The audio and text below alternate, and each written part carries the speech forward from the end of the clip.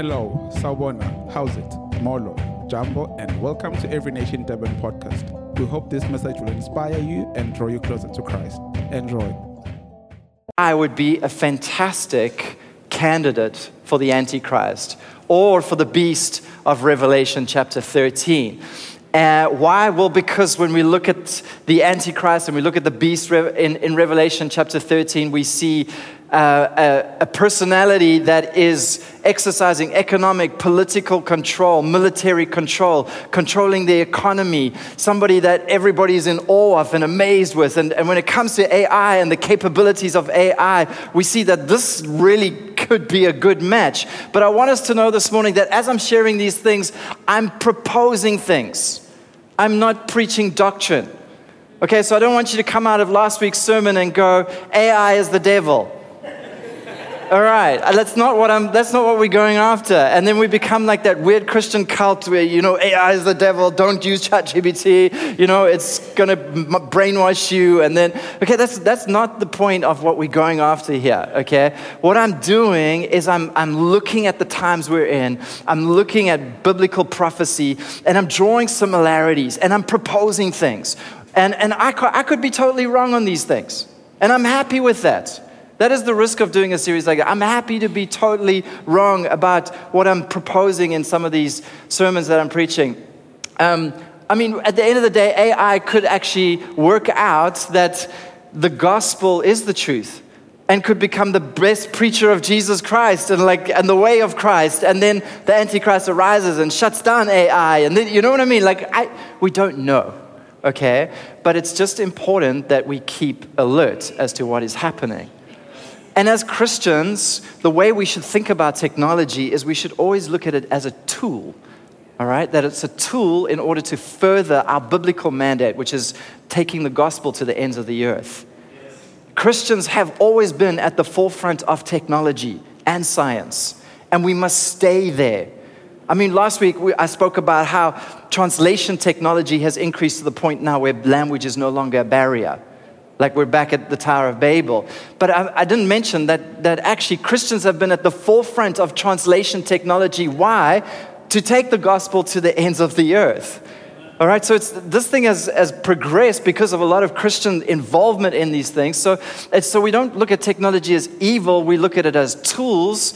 We stay at the cutting edge of them. I was overseas, I was in Europe recently, and I was listening at a conference about how there's this particular ministry that's operating in the Middle East where it's illegal to preach the gospel in a number of countries there, but they have an online ministry in those nations that is winning Muslim people to Christ online, discipling them online before ever meeting them.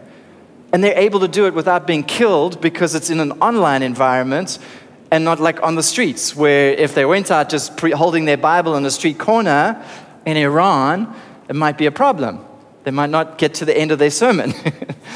But they can do it in an online environment, and it's happening, and the gospel's advancing. So I'm just throwing this out there just to say that let's keep a balance as we go through this series. And also, while we're going through this series, I really want us to run 2 software programs at the same time. Okay, one software program is we're looking at what the Revelation is telling us about the beast and the Antichrist and what could happen in that, what is going to happen in that line. But at the same time, we must also keep our other software program running, which is the God story, the redemption of humanity, the gospel advancing into nations, people being transformed by the gospel. We're seeing the church rising up, Christians doing greater things even than Jesus, because he said, greater things shall you do, because I go to the Father. So while we're watching this beast and this Antichrist system and the world's moving in this way, we don't get all fearful and scared and like we want to pack our bags and run away. We've got this other software program running. We'll say, hey, while that's happening, we're busy with the work of the Lord. We're seeing sinners come to salvation. We're seeing disciples made. We're seeing the church arise.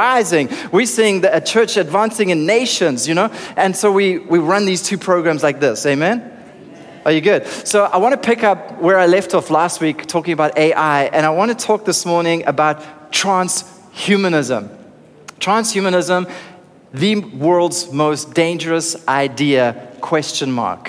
That's what people are saying about transhumanism, that it is the world's most dangerous idea. We're going to unpack that this morning in light of the scriptures, have a biblical response for it, and I hope that you're all going to walk out of here much more alert and awake of what this topic is all about. So can we pray before we get into the word? We're going to go to Genesis chapter 6, and can I ask you to stand before we read the word? And maybe you can just pray after me this morning. You can just repeat after me. Father in heaven, we commit this time to you. We believe that your plans for us are good. And everything good starts with your word. Your word brings life, healing, and direction. We treasure your word more than our daily bread. And we boldly confess that our minds are alert, our hearts are receptive, and we say, speak, Lord. Kuluma Nkosi, for your servants are listening. Amen. Why don't you take a seat? Are you in Genesis 6? Okay. Genesis chapter 6, and we're going to read from verse 1 to 8. It says the following. Now it came to pass when men began to multiply on the face of the earth. Sounds like now, hey, there's population curves increasing. And daughters were born to them, that the sons of God, Bene Ha-Elohim, sons of God, which is the word translated is also translated as angels, all right? When the angels saw the daughters of men that they were beautiful, and they took wives for themselves of all whom they chose. And the Lord said, my spirit will not strive with man forever, for he is indeed flesh, yet his days shall be 120 years. God put a limit on our age for a reason. All right? Living any longer than that is going to be a problem. Can you agree with me that whenever God puts something in place, it's always for our own benefit? Okay, so I want you to see that there's a God-ordained boundary here that's been put in place. 120 years. What's your hope? Come on. The full 120, amen? As long as we're in good health, amen. Verse 4, there were giants, Nephilim is the Hebrew word there, on the earth in those days, and also afterward. So during the times of Noah and also afterward. When the sons of God, Bene Ha-Elohim, the angels, came into the daughters of men, and they bore children to them. These were the mighty men. Gibor is the Hebrew word there, also meaning tyrants, the mighty tyrants who were of old, men of renown. And then the Lord saw that the wickedness of man was great in the earth, and that every intent of the thoughts of his heart was only evil continually. And the Lord was sorry that he had made man on the earth, and he was grieved in his heart. So the Lord said, I will destroy man, whom I have created from the face of the earth, both man and beast, creeping thing, and birds of the air, for I am sorry that I have made them. Verse 8, but. Can you say but? It's always good when there's a but in the Bible. But Noah found grace in the eyes of the Lord. Just pause there. We're going to come back to the scripture in a moment. We're going to read on. But what I want us to just take a note of what is going on in this passage over here. Have you ever read this and just like really pondered this? I mean, this is wild stuff that we're reading here. Fallen angels coming into the daughters of men, a new species or a transhuman race, a human hybrid on the earth that is called giants or mighty or tyrants. Another phrase for them is terrifying as well. That there were these terrifying transhuman species on the earth, and they weren't only on the earth in the time of Noah, but they were also after the flood as well. In fact, what we do is when we read the rest of Genesis, what we find in Genesis 14 and 15, we find Abraham encountering these giants. Then later on, when the Israelites are coming to possess the promised land, we see Moses encountering these giants. We see Joshua encountering those giants. And we all know that famous scripture in Numbers 23 where the 10 spies come back from scouting the promised land. And what do they say? We were like in our own sight. And well, often we look at that passage and we talk about the Israelites having a poor self-image. And it's totally right. They did have a poor self-image, all right? They did not have a God-given identity within them directing their lives. But they had a poor self-image because they said, we looked like grasshoppers in our own eyes. But it wasn't just a self-image problem because they looked like grasshoppers in their eyes too. They were literal giants, terrifying transhuman species living on the earth in those days. We see some of them in Numbers and in Joshua where there was this one king, Og. There were multiple tribes of these giants living on the earth. One of the kings was a name called Og of the tribe of Bashan, who were these fallen, like these giants, all right? And Og's bed is recorded as being 4 meters long, or by 1 meter wide. 4 meters. I think this roof is 5 meters high. Somewhere around there. Yeah. So just a meter short of this roof. Guys, can you imagine facing something like that? So when they were going into the promised land, it wasn't just a poor self-image. It was literal like, oh, wow.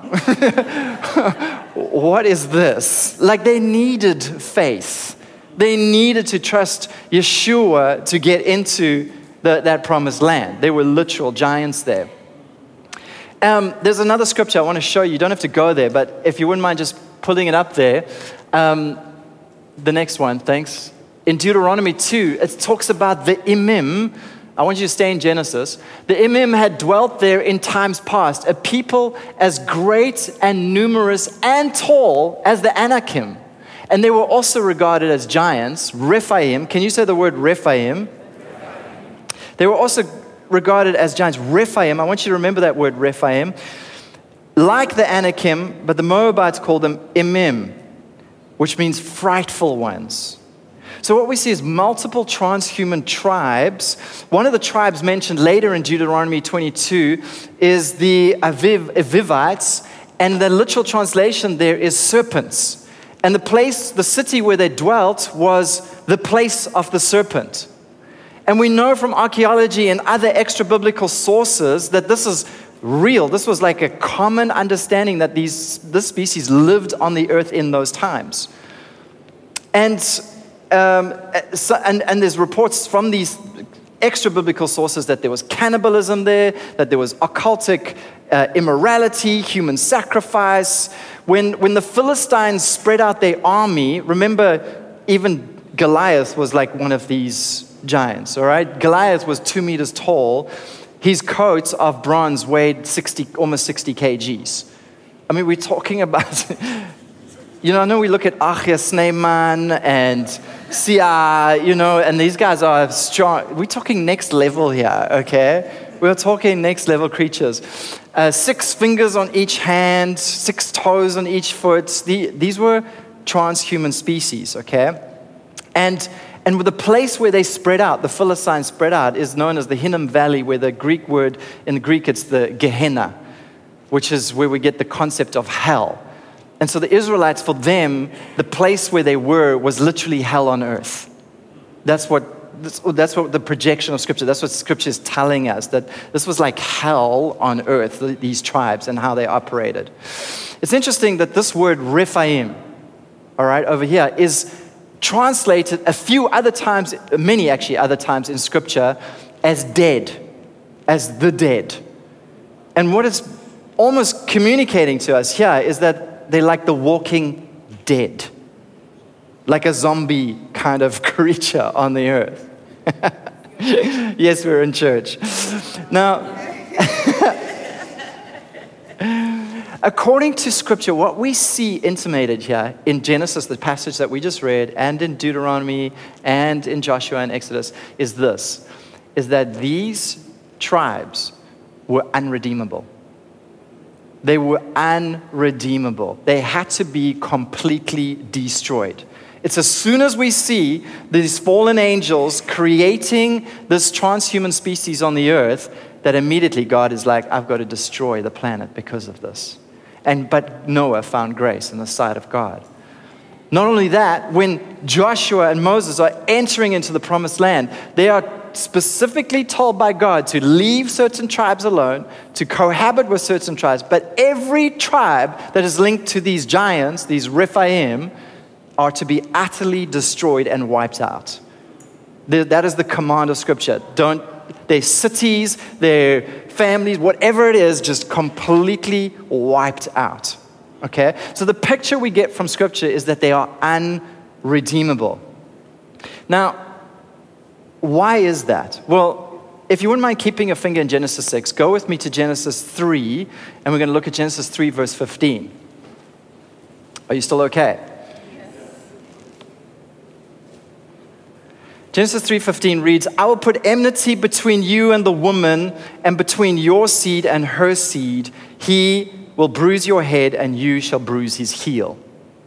This is really the scripture that predicts the unfolding of, it kind of explains all of humanity from that point on. All right, and the world we live in. What do we see here? This is God speaking to the serpent in the Garden of Eden. Adam and Eve have just taken off the fruit and fallen. And God turns to the serpent and he says, I'm going to put enmity between the woman and you, and between your seed, Satan, and her seed. And the her seed there is singular masculine. It's talking about Jesus. Jesus will come, so there's a promised seed of the woman that will come, that will crush or bruise the head of Satan, but in the process, the heel will be bruised. And we believe that happened on the cross, where Jesus was suffering on the cross for the sin of humanity. He was crushing the Satan's head, but at the same time, his heel was being bruised on the cross. That's how we interpret this passage in Scripture. But I want you to see what's happening here.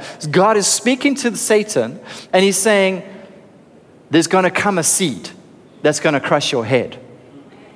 So what does Satan think after that moment? Well, if I'm going to survive, I got to stop the seed of the woman. I've got to create something on the earth that is mine, that cannot be redeemed, so that doesn't happen. You see, in the Bible, genealogies are really important. Have you noticed that the Bible keeps genealogies? Sometimes painfully so, hey. Come on, let's just be honest for a moment. Like, when you're reading those genealogies, you're just like, da-da-da-da, begot, da-da-da-da, begot, da-da-da-da, da-da-da. It's like, okay, like for what reason? I mean, even when you get to the Gospels, what you see in the Gospels is the genealogy of Jesus being traced all the way back to Adam, the Son of God. Painstakingly, it's like to Mary and to Joseph, his genealogy is traced. Why? Well, because the Bible is the story of two seeds on the earth, okay? So here, it's very important that we know, the Bible's making a statement that Jesus came from uncontaminated seed. Okay, that's what it's saying, all right? Now take a look at this in Genesis 6. Are you still there? This gets more exciting. Check this out. Genesis 6, we're going to go one verse after, verse 9. It says the following. This is the genealogy of Noah. Okay, when we see genealogy, what are we immediately thinking now? Seed. Okay, so Noah found grace, and now we're looking at the seed, all right? Noah was a just man, perfect. Can you say perfect? In his generation. Noah walked with God. So Noah had a relationship with God.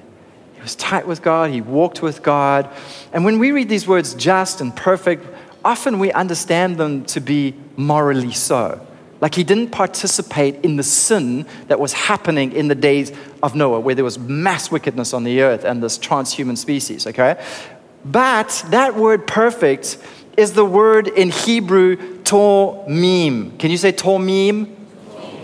Tomim. And tomim means this. It means whole, sound, undefiled, complete, without blemish. And it's interesting, when you go and do a word study on this, what you find is that tomim is used in Leviticus when it's describing the type of sacrifice, animal sacrifice, that needs to be brought to the Lord. You need to make sure that it's tomim, that it's whole, that it's not deformed, that it's not broken. So it's specifically talking about the physicality, the biology of the animal, that it can't have a disease. You know, like that there wouldn't be like this, this lamb is a bit, diseased or deformed, so we'll just give that as an offering. No, it has to be sound, tomim. It has to be perfect. So it's interesting how it talks about Noah. It's describing him as what? Tomim. In other words, unpolluted. All right, the seed that was unpolluted from the beginning. Now, let's just take this forward now to modern times. Okay, can we just push pause there? All right, we're gonna come back to this, right? But the point is this: is that there was this seed battle, and we see a transhuman species on the earth, unredeemable. Okay, so now we're in modern times. Okay, we're back here to 2023. Welcome to 2023 again. All right. I was in Amsterdam just 2 months ago, and it was very interesting. I went out for dinner with some friends with this conference that I was at, and there was this pub or nightclub or something just across the street from where we were meeting. And I want you to take a look at the sign outside that club.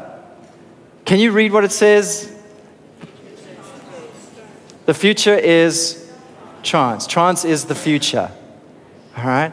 That's what it's saying. Now, when we see that, we immediately know, because we see the rainbow flag thing there, we know exactly what that thing is talking about. It's talking about what? Transgenderism.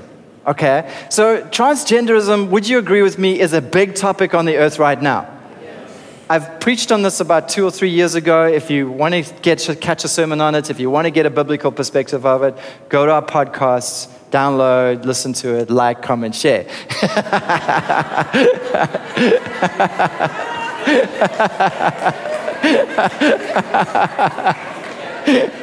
Sorry, I'm just not good at that. I could never do that.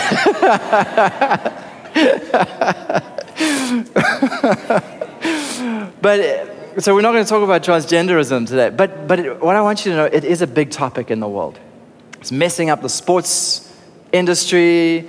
It's crazy what's going on in terms of what actually is going on here. There's a specific agenda of Satan to blur the lines between what it means to be a man and what it means to be a woman. Okay? God created them male and female. And so there's a direct attack on the creation image of God to blur the lines between what is male and female, to create confusion around it. And I believe that what we're seeing right now, and the debate, look at how people are identifying as a man, men are identifying as a woman, women are identifying as men, and then there's people who are identifying as non-binary. I'm neither. But that's not the end of it. Then there's people identifying as wolves, and they've been called wolverines, I think. And there's people identifying as other animals. And then pronouns. Don't call me he or she. Call me they or us. You know what I mean? It sounds strangely similar to what Jesus encountered in the Gennesarenes. But anyway.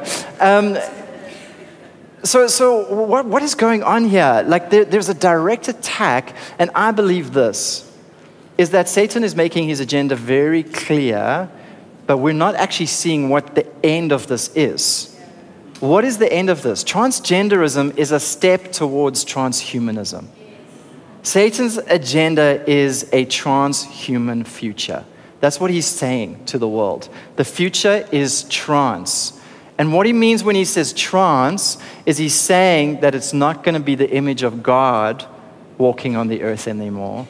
It's going to be his image, his seed walking on the earth. That's what's happening right now. Okay? And Jesus said this, as it was in the days of Noah, so it will be in the times. So we're literally seeing this unfold. We must understand this, that Satan hates man. Hates man. Why? Because we remind him of who God is. And he hates God. We are created in the image of God. And his plan is to pollute that image, to destroy that image, to tarnish that image. And his hope is to achieve exactly what he achieved before the flood, that we would become so like him, unredeemable, that God would have to utterly destroy us. Why? Because he knows he's going to get destroyed. So he wants to take down as many people with him as possible. So knowing this, right, I want to just give you a view into the transhuman agenda. You know the transgender agenda? This is the transhuman agenda. Here's a quote from Nick Bostrom, who is a professor at the University of Oxford, director for Future of Humanity Institute. Okay, this is what he said. Transhumanists view human nature as a work in progress, not a finished work. What did God do? He created man, and he said, it is finished and it is good. All right? This is saying that man is a work in progress, a half-baked beginning that we can learn to remold in desirable ways. Current humanity need not be the end point of evolution. Okay, so what I want you to understand here is that there is a big agenda in the world. The transhumanism is actually a religion, it's a belief in the world right now. And it's this, is that we can evolve and be better than what we are currently. We're a half-baked creation. I want you to know that it is steeped in humanism and evolution. Remember, I've spoken about humanism a couple times in the series. Humanism is what? Man is ultimate. Man will save himself. No deity exists or will save us. We must save ourselves. Humanism. Evolution says this, that between the goo and you, there's a zoo. And you came from non-living matter. And somehow, randomly, over millions and billions of years, we found all the complexity and beauty of the world we live in. And it was all a big accident. It just, boom, there it happened.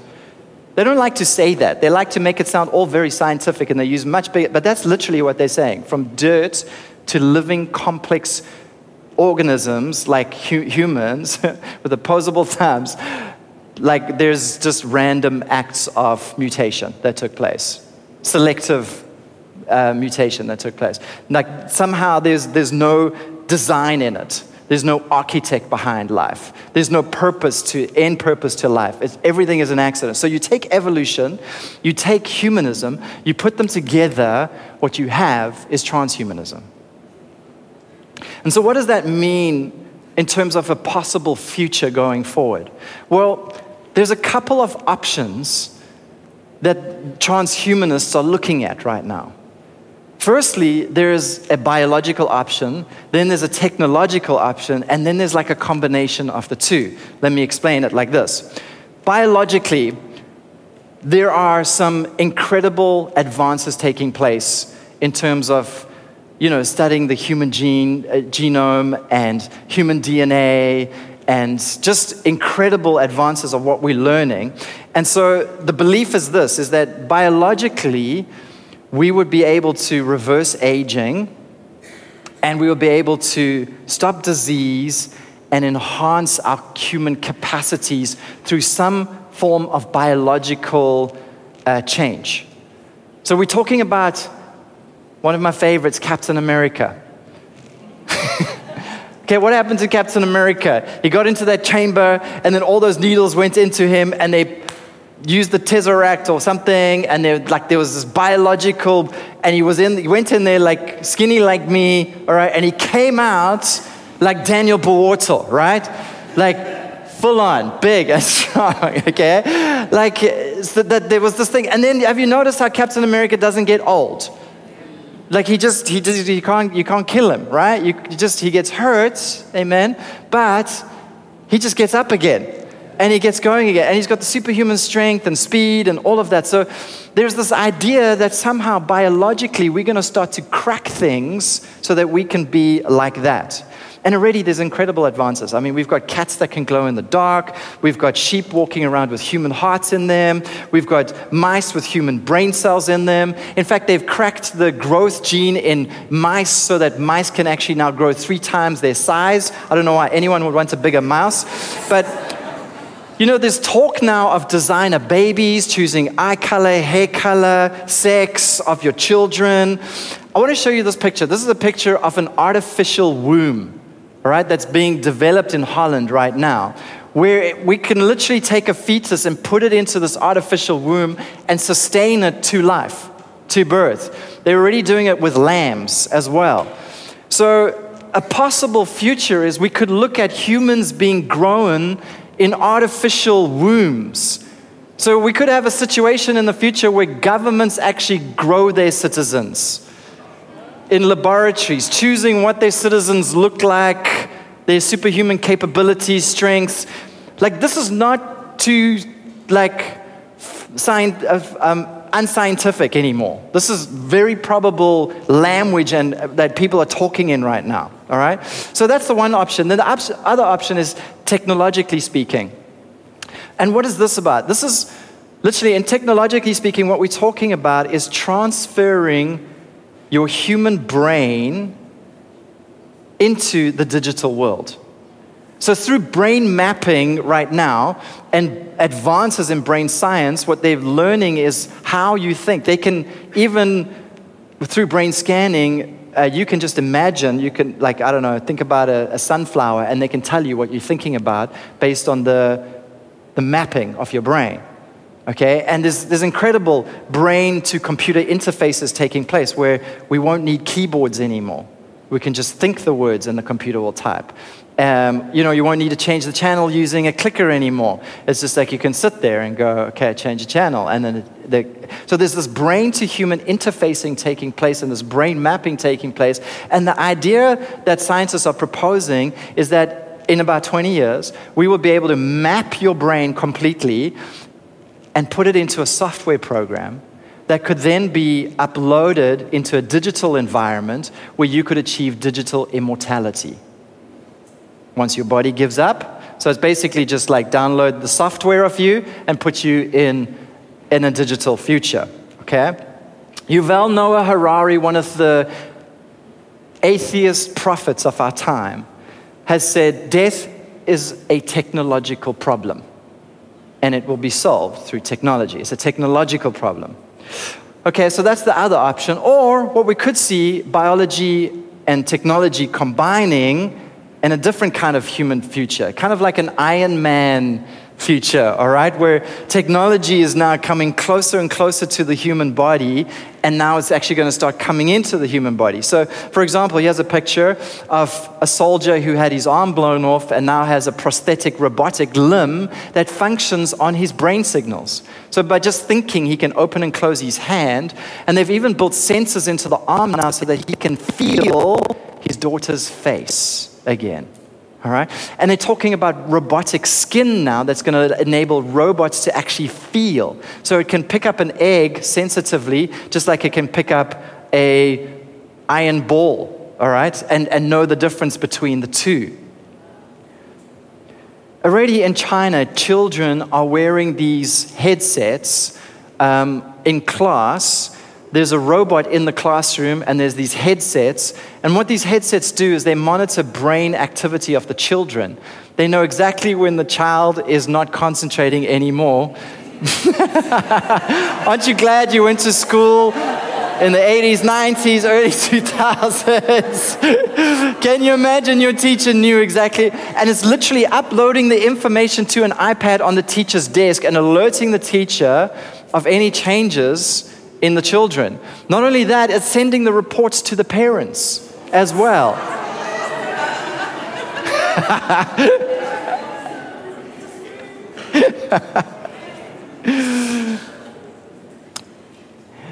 How many of you have met Sophia before? Sophia is on the cover of magazines, is actually the first robot to be granted human citizenship in Saudi Arabia.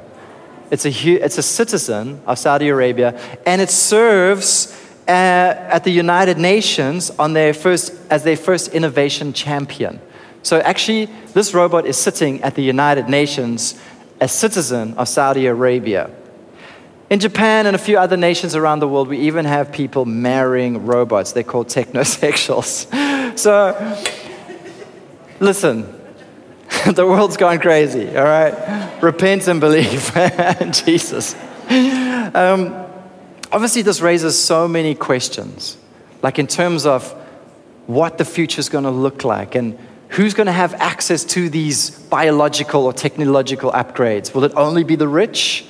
Even now, people are freezing their bodies and brains on death, being preserved in chambers of liquid nitrogen, so that hopefully one day, when technology comes to the party, they'll be able to be rebooted. Over 300 people have been frozen already, and thousands are on the waiting list. And it can cost up to $200,000 to do it. So this raises questions of like, well, will we create an elite superhuman, and then there will be the rest of us on the planet?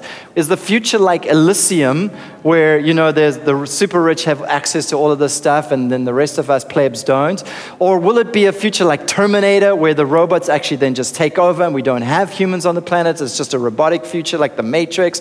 There's all sorts of questions and all sorts of stuff like that. But I think, what is the question for us? What do we think about this? Amen? Are you still okay? What is our opinion as Christians? What is the key question that we need to ask when it comes to this race for transhumanism on the earth? I believe the key question that we need to ask is this: how far can we push the boundaries?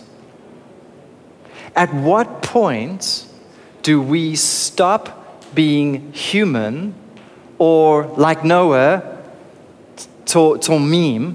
At what point do we stop being tomim? At what point is our humanity lost in all of us pushing the boundaries? At what point do we become unredeemable? What is that point? And is it possible that we can mess with our biology, our physiology, and our psychology to the point where the gospel of grace cannot reach us anymore? I believe that is the key questions that we need to ask. Because guys, we know the gospel is powerful. And we know that it transcends the sin that we've committed in our lives. It doesn't matter, the gospel says this, it doesn't matter your background. It doesn't matter what you've done in the past, how immoral you were, how wicked you were. The gospel can still reach you and transform you and save you and give you eternal life. In 1 Corinthians chapter 6, Paul is preaching to the church, and he says, guys, he talks about how they were wicked, immoral, homosexual, sodomites. He says, and such were some of you. But the gospel of grace reached you and sanctified you and washed you and justified you and made you a new creation in Christ. So we know this, is that sin, where sin abounds, grace abounds that much more. That sin is not an obstacle to us hearing and receiving the gospel. The gospel can still reach us no matter how depraved we are. So it's not hindered by that. And we also know that the gospel is universal.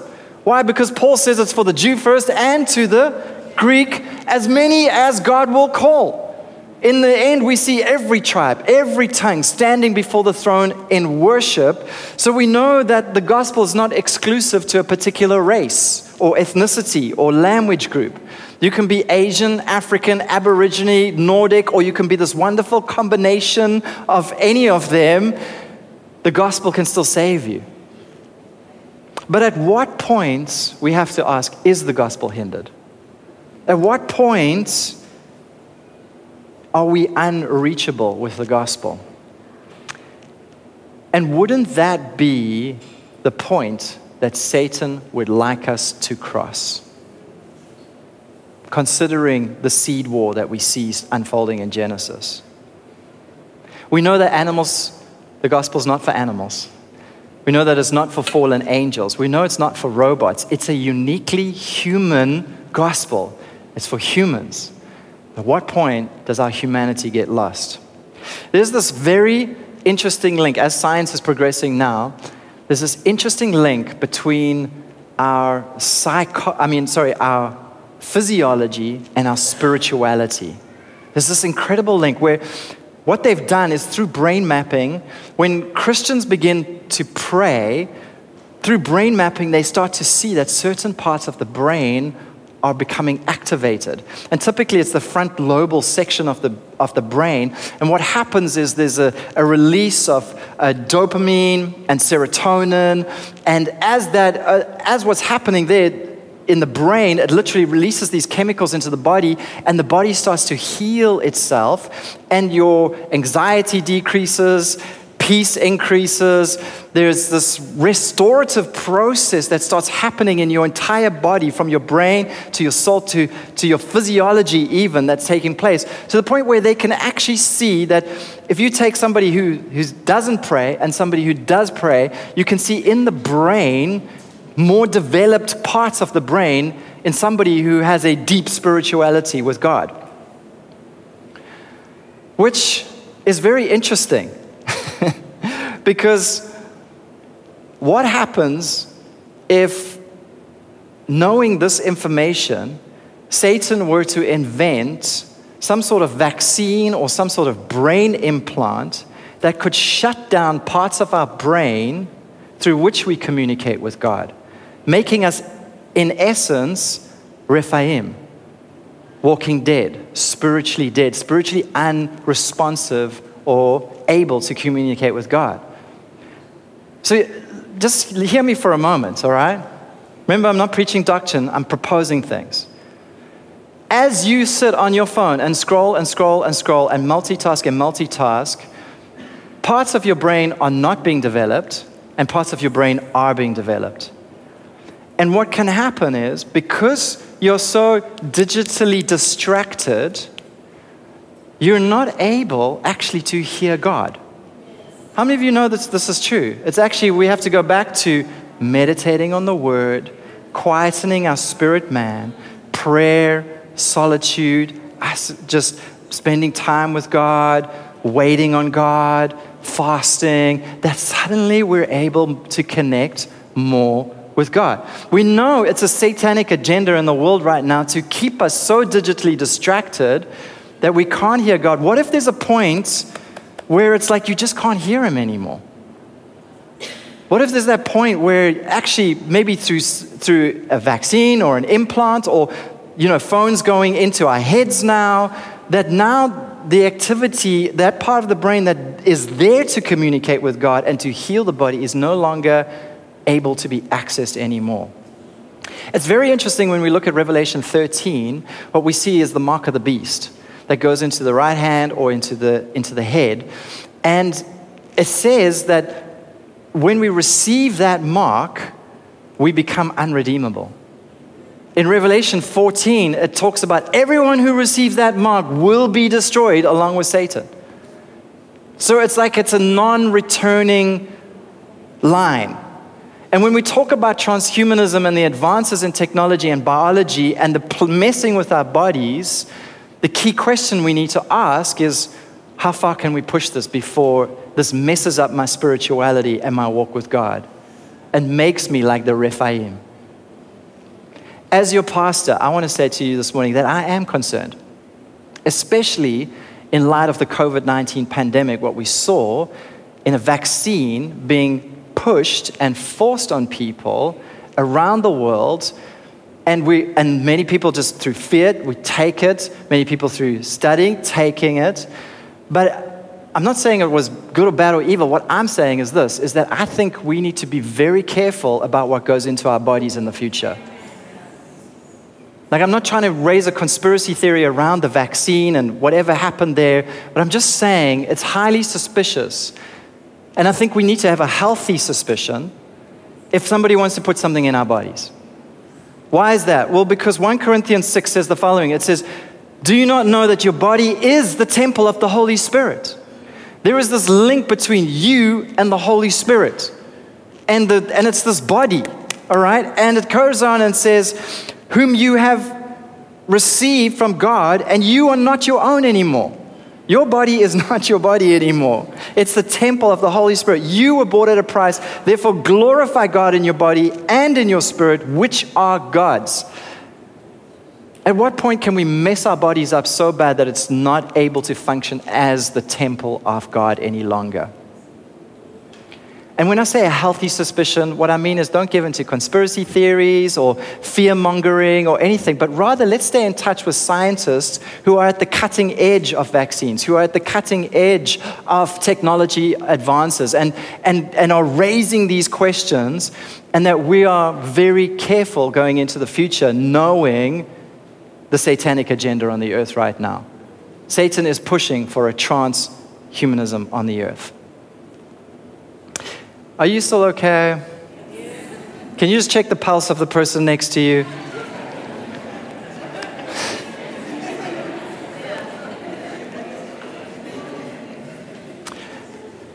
That's a possible future for transhumanism, okay? Through technology, biology, or a mixing of the two.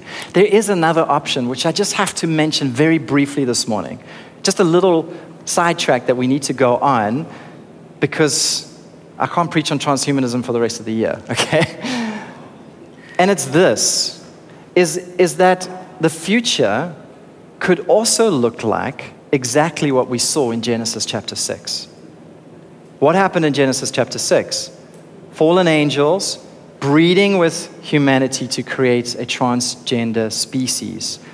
We could see something like that actually happening now, because as it was in the days of Noah, it is now. Why is that even plausible? Well, because there's this very interesting passage in the book of Daniel. And once again, I hope you're taking notes and you're writing things down, because I need you to go and research this yourself and get your own thoughts around these scriptures, all right? Let's look at scripture. Let's have a studious heart on it. In Daniel chapter 2, Nebuchadnezzar has this dream, and only Daniel's able to interpret it. And in the dream, there's this massive statue that Nebuchadnezzar sees, all right? And there's a head of gold. There it is over there. There's chest and arms of silver, belly and bronze, legs of iron, feet of iron and clay. And then there's this crushing rock. Now, in this passage, what we know from the time of Daniel to after Christ is that what Nebuchadnezzar was seeing is the rise of kingdoms on the earth. Daniel interprets the dream for him. And we know that the head of gold was the Babylonian Empire, all right? And they were characterized as an empire of gold. Then we see after them the Mede and the Persian Empire, which was like silver, and so on, all the way through to Greece, and then the iron legs, which is the Roman Empire. And in that time, all right, we see this rock, which we know is Jesus, coming as well. Now, it's interesting when it looks at the feet. Okay, so we can track through history, we can see all those empires. But when it comes to the feet, which is made of iron and clay, miry clay, it gets a little confusing, because we're like, well, what empire is that? Because we haven't seen that established on the earth. And there's been a number of theories around it. And many believe that it could be talking about a resurgent Roman Empire, some sort of European-dominated world where the Roman Empire was, again taking control over the world. But look at what it says in Daniel chapter 2. It says, and as the toes of the feet were partly iron and partly clay, so the kingdom that's to come shall be partly strong and partly fragile. As you saw iron mixed with ceramic clay, they, can you say they, will mingle with the seed of men, but they will not adhere to one another, just as iron does not mix with clay. Who is the they that they're talking about in this passage? You know, it's very interesting, because we don't know who the they is. But could it be talking about the fallen angels, they, mixing with the seed of men, like we see, and that the new empire coming on earth could be a transhuman race, just like we see in Genesis chapter 6. When you look at, all right, now just, have you got your seatbelts on? Have you got your seatbelt on? I don't want you to run out, okay? It's very interesting to notice the increase in UFO sightings in the last 50, 60, 70 years, okay? Are we really going there, Pastor? Yes, we are. These beings or entities or aliens coming to Earth and these various happenings taking place where what happens is they abduct people, experiment on people, rape women, and even steal women's fetuses, right? Is that the right, how do I say plural, fetuses? Fetuses, right. Thank you, Knox. So these are like people, real people having these testimonies, and most of us dismiss them as crazy, right? I don't know. I'm not saying they are crazy or not. I'm just saying it's very interesting, but I do think aliens make good candidates for fallen angels. And the world will just call them aliens because they don't know what else to call them, but they could be fallen angels and demonic spirits that are actually coming back on the earth in this time and starting to experiment with humanity to look at creating a transhuman future on the earth. And then we have exactly what we had in the days of Noah. I don't know. Maybe a combination of the two. We don't know. But these are things that I think we need to keep our eyes on going forward. And can you say this? My body belongs to the Lord. Amen? Can we agree? Whatever goes in here and whatever we do with this, remember it affects our spirituality. It affects our relationship with God. That's why we're commanded to look after it, tend it, keep it, nourish it, make sure that it's at its peak performance so that you can walk with the Lord like Noah did. What is a biblical response? I'm going to close now. Worship team, you're welcome to come on up at this point. So firstly, what is the end goal of transhumanism? The end goal is immortality. Digital immortality or some sort of immortality extending the life of man on earth. That is what the goal of transhumanism is. I want us to know this morning that as Christians, we are not against immortality. Can somebody say amen? Amen. In fact, we exist as the redeemed of the Lord for eternity. That Christ saved us and gives us eternal life. We believe the solution for death was solved at the cross. Amen? It won't be solved in a test tube, and it won't be solved at a computer interface. Where we as Christians disagree with the transhumanist agenda fundamentally is that it tries to bypass the issue of sin to get eternal life. When the Bible is clear in Romans 5, it says that sin entered the world through one man, and death came through sin. And because everyone sinned, everybody dies. The Bible clearly tells us the problem of death is sin. The sin leads to death. We will never be able to bypass death without addressing the issue of sin. And this is very important because we're in the digital age. They're saying that the soul of man is like software. We can just download it and then upload it into a digital environment.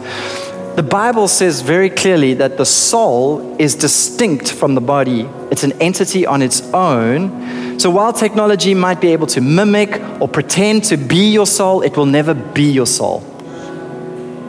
And the whole thing of freezing your body and freezing your brain and then hoping to get a jump start in the future, the Bible teaches that you are more than your biology, and once your body gives up, your soul leaves for good. It either goes to heaven or hell.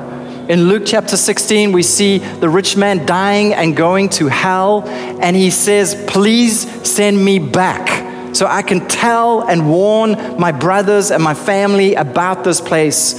He wants to go back, but he cannot go back to his body. In Hebrews 9 verse 27, it says, it's appointed unto man to die once. Can you say once? Once. We die once, and then after that, it's not like you just hang around in your body waiting for a jump start. You then go and you stand before God in judgment. After this, the judgment. And that's why Ecclesiastes chapter 12 and verse 6 warns us, says, remember your Creator before the silver cord is loosed. And what it's talking about is that delicate relationship between your soul and your body. When that silver cord, that relationship is loosed, you are in judgment before God. That's the moment that your period of grace has ended. That's the moment you've had all this time now while you're alive to make right with the Lord, to receive the gift of salvation through Jesus Christ by repenting of your sins. And if you haven't done so, that's it. Your time is over. You face judgment before God. There's no like second chance, as it were, when we read the Bibles. You breathe your last, that's it. You stand before God in judgment. So this digital immortality, this freezing of bodies, it's a false gospel. It's promising false hope. We already have the vaccine for death. It's Jesus Christ. He rose from the dead and he says, I have the keys of death and Hades in my hand. If you come to me, I will give you life everlasting. That is where the solution is. So I want us to know this morning, we're not against transism. The world is looking at transgenderism and transhumanism. We as Christians are all about transforming into the image of Christ. The Bible says in Romans chapter 12 that we are not to conform to the pattern of this world. We're not just to conform with sickness and disease and all of the dysfunctionality of it. No, but we enter into life everlasting through the cross, and in the process we are transformed through the renewing of our minds into the image of Christ. And so while the world is pursuing immortality in every other way that it can find, we find it in Christ. And to the Jews, they just want a sign. And to the Greeks, they're like, this is crazy, But to us who are saved, Christ is the wisdom of God. He is the scientific, philosophical solution to the problem of humanity. He is the answer that we're looking for. If we're all looking for life everlasting, it's found. God has dealt with it. And the best news is that it's a free gift to us. That we don't have to go to university and study and try and get all smart to get in there. Whether you're rich, poor, whether you're educated or not, whether you're a wicked sinner or you've been good all your life, you still need the cross and it's still applicable to you. Eternal life is found. So our transism is transformation into the image of Christ. I want you to introduce you just quickly to this guy, Bill. Let me just get his name here.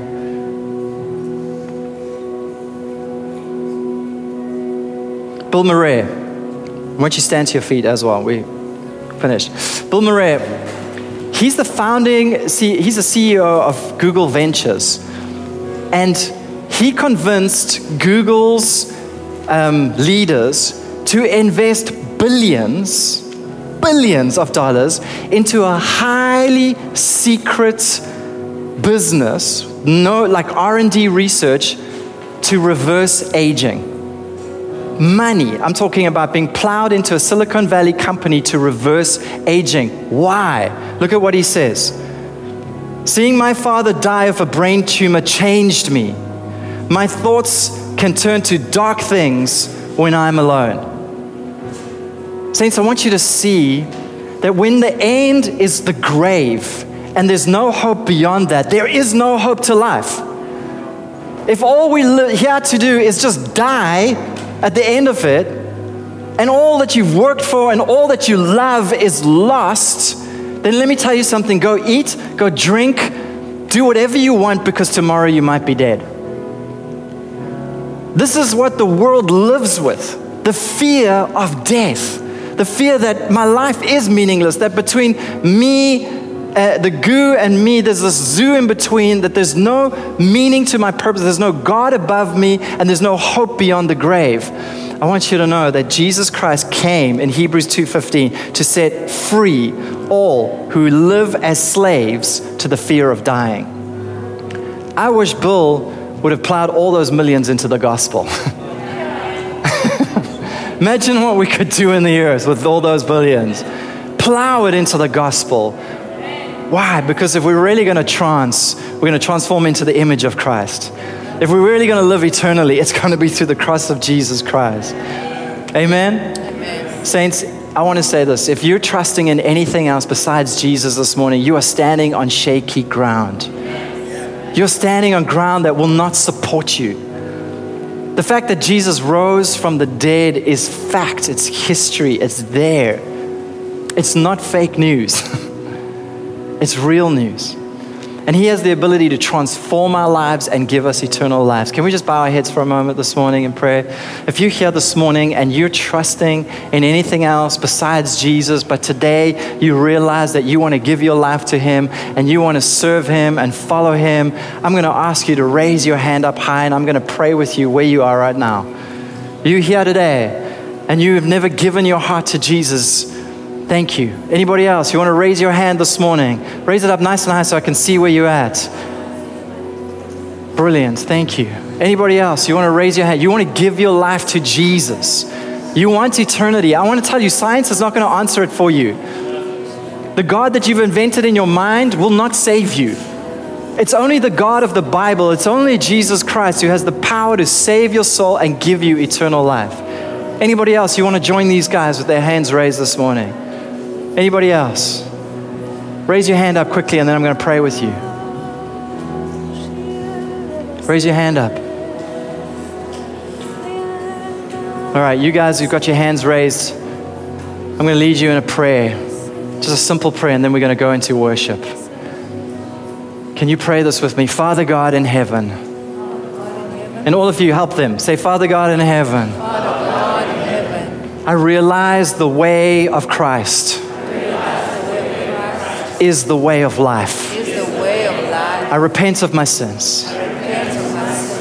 I turn away from what is wrong. And I turn to Jesus this morning. Jesus, I give you my heart. I give you my soul. I put my life in your hands. And from this day forward, I will follow you. I will be your servant. I will read your word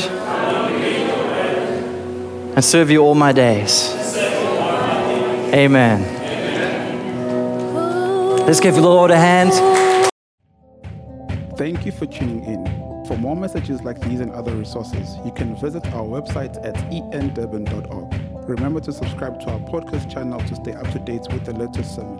Be blessed.